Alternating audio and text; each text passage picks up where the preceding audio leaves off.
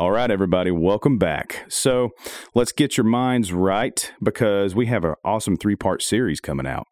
What the fluid? What WTF? WTF? What the fluid? Yeah.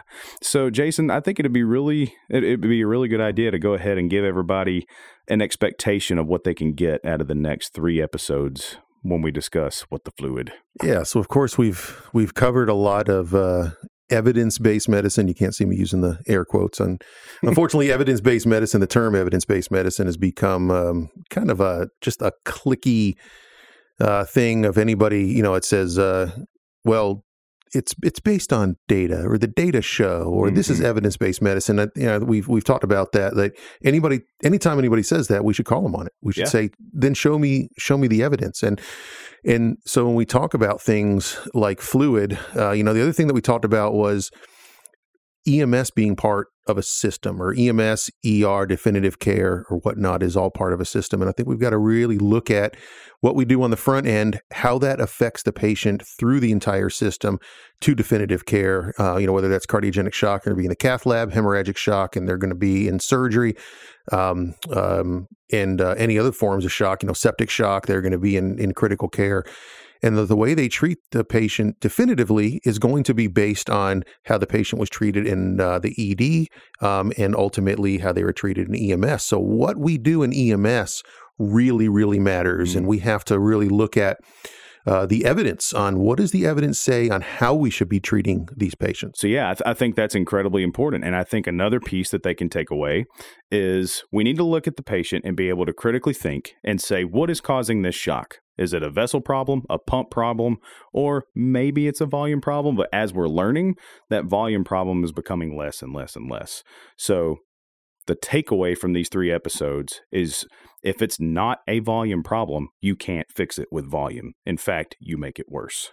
Right. And unfortunately, just over the years, fluid is all we've had to treat blood pressure. Yeah, we have some pressors, but I think people are reluctant to use pressors that, we start saying things like we have to prime the pump or you have to make sure that the fluid's there before you can press it. And, I think we have to look at the pathophysiology of what is happening in that shock. Fluid doesn't have to be our go-to. Unfortunately, it has been. But, there's the saying that when all you have is a hammer, everything looks like a nail. So when we start saying, the patient's hypotensive, our first go-to is fluids because that's really the only thing that we've had in our bag of tricks. And, it's kind of like what we talked about with epinephrine, that you can get a pulse back from a rock with enough epinephrine. You can get the blood pressure up with enough fluids. But if we declare that now they are no longer hypotensive because we flooded them with fluid, our job is done.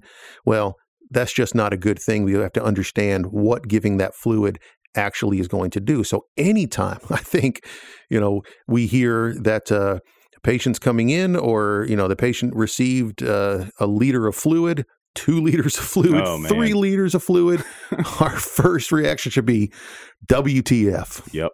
What the fluid? Yes, you should follow it with what the fluid, just to make sure there's no miscommunication. Just say it out loud. Even if you're transferring care in the ED, what the fluid? And everybody just look at you and raise an eyebrow and think you're brilliant. And something you talked about, too, that I think is paramount for this situation or for the next 3 episodes is to take away the fact that anything we do in medicine comes with a cost. There's a cost for anything. So what is the cost of dumping in fluids? Yeah, especially in shock. Anything we do to help treat the shock is going to make their shock worse until they can get to definitive care. So that's why, in this 3-part series, we're going to dissect these out. We're going to do cardiogenic shock and then a really good episode on hemorrhagic shock and then follow it up with septic shock. And how do we look at those 3 different forms of shock differently? And should the treatment change based on that form of shock? Absolutely. So yeah, folks, if you listen to the next 3 episodes and you have a question, send it in. We want to know what you think. We want to know what your questions are because we know that everybody operates under different protocols and has different standards. So send it in. And I think if we get enough questions, don't you think we could probably do an episode answering the questions? Yeah, I think we absolutely will. And we'll come back with not only the experts that we've spoken with, but we'll actually provide the data behind why those recommendations are out or why those discussions are being had. Boom. Data. All right. Sounds good. So, all right, folks, go ahead and listen. First up on deck, cardiogenic shock. We'll see you then.